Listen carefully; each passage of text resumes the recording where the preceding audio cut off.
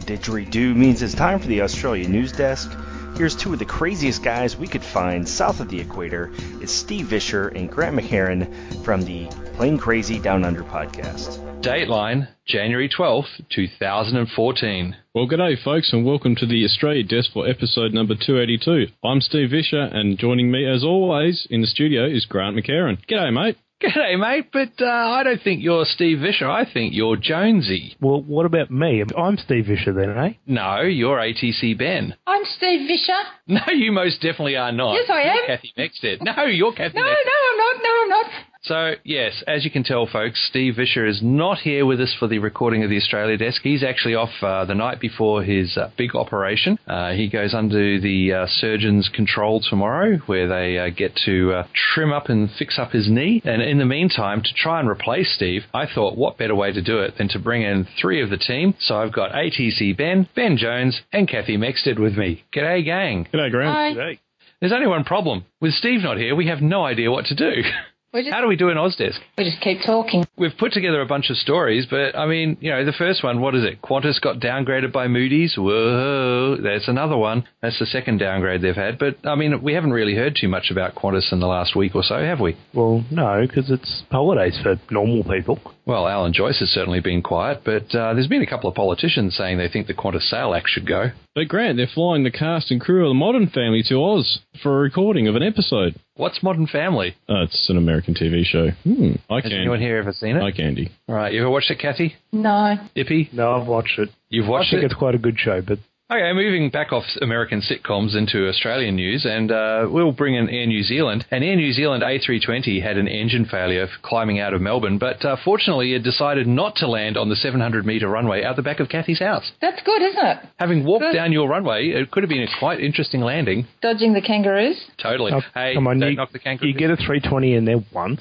You can do anything with an aircraft once. We got a great photo, Grant, with the was it Steve with the kangaroos on the runway? Yeah, they apparently had an engine failure. It was about 15 minutes into the flight, so they were well and truly past Kathy's place. And had to turn around and come back to Melbourne, declared emergency. And I believe Air New Zealand's still trying to figure out what it was. Ippy, have you heard anything about it? No, I've had a few days off, so I don't know anything about this one, although the article does mention that the engineers do know that it wasn't a fuel leak. They're still looking into the rest of it, though.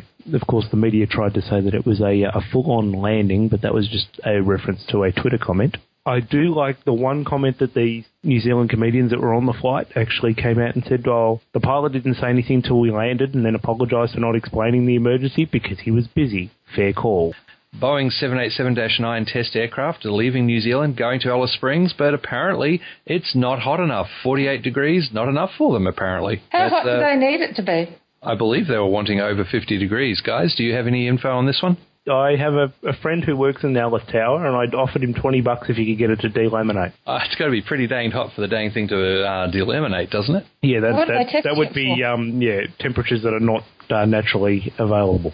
What they're actually looking for is they're going to do hot soak tests where the aircraft's environmental control system tries to cool the aircraft both on the ground and in flight after prolonged periods sitting on the ground in temperatures above 38 degrees Celsius. I believe they'll still be getting above that, but it's probably still not quite where they were really hoping, which was, Death Valley kind of material. What do you reckon? I was going to say, I don't could be 58 in Death Valley anytime soon, judging by what's been happening in the US. Now's not the time, but maybe later in the year it's the normal Death Valley temperatures. Right now it's freezing valley. I did see a photo of Rob Mark's snowblower that was about 3 feet under the snow. Yeah, well, he likes a good challenge, doesn't he?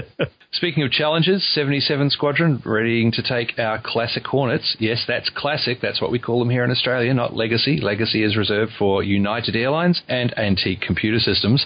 The RAF 77 Squadron Classic Hornets and the 2 Squadron Wedgetail are getting ready to go to Nellis Air Force Base in Nevada for Exercise Red Flag 14-1. Yeah, they've been very busy boys, actually, working up just north of the airspace that I have, Williamtown West restricted areas, and they've been active day, night, all sorts of conditions, so they've been practicing hard, and we'll go over to Nevada and bring it to our American friends as always. Punching above our weight once again, you think? We don't have a fifth-generation fighter to play with, let's put it that way. Yeah, it should be a great deployment for the 250 RAF personnel, which are deploying with 77 Squadron for the 8 Classic Hornets. So they got 30 personnel per aircraft, roughly.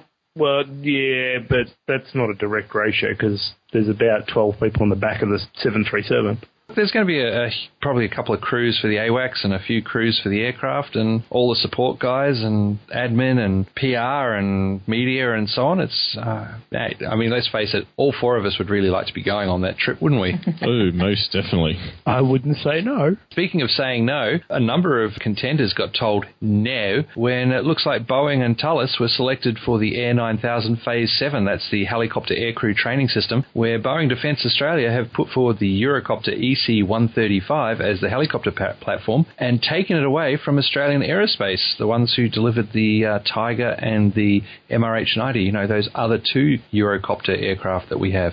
Yeah, Grant, what I find interesting about it is they're introducing a new aircraft to cover the training for 4 other aircraft. Is that sort of not counterproductive when they're trying to reduce the amount of different platforms they got in the ADF?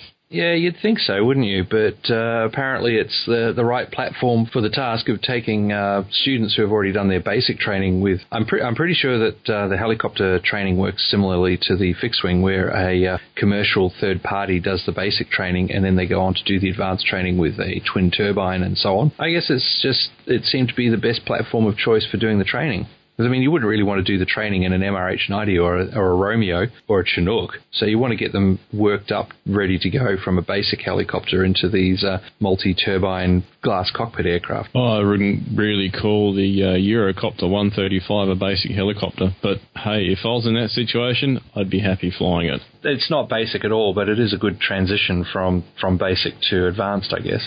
And one would have to think, would this then result in the end of the Bell 429s, considering the EC-135 is a very popular EMS helicopter anyway? I would suspect so. The Powers and the Bell 429s were sort of an interim stopgap helicopter that they put in to keep everyone going and keep the aircrew up to speed before they completed Air 9000 Phase 7. Well, folks, I guess that pretty much wraps it up for this OzDesk. Thanks very much for listening. We'll pass you back to the Airplane Geeks, but for now, I'm Steve Vischer. And I'm Steve Vischer. And I'm Steve Vischer. And I'm Steve Vischer. Well, it sounds like we're all Steve Vischer, so I think we'd better go away and try and figure ourselves out. And hopefully the real Steve will be back next week, and we can get back into having a normal Australia desk. Thanks, folks. Have a great time. And meanwhile, hey, Ben, can you fire up the barbie? I think we need to get some kangaroo cooking. Well, that's good. You taste great marinated. With a bit of eucalyptus across the top.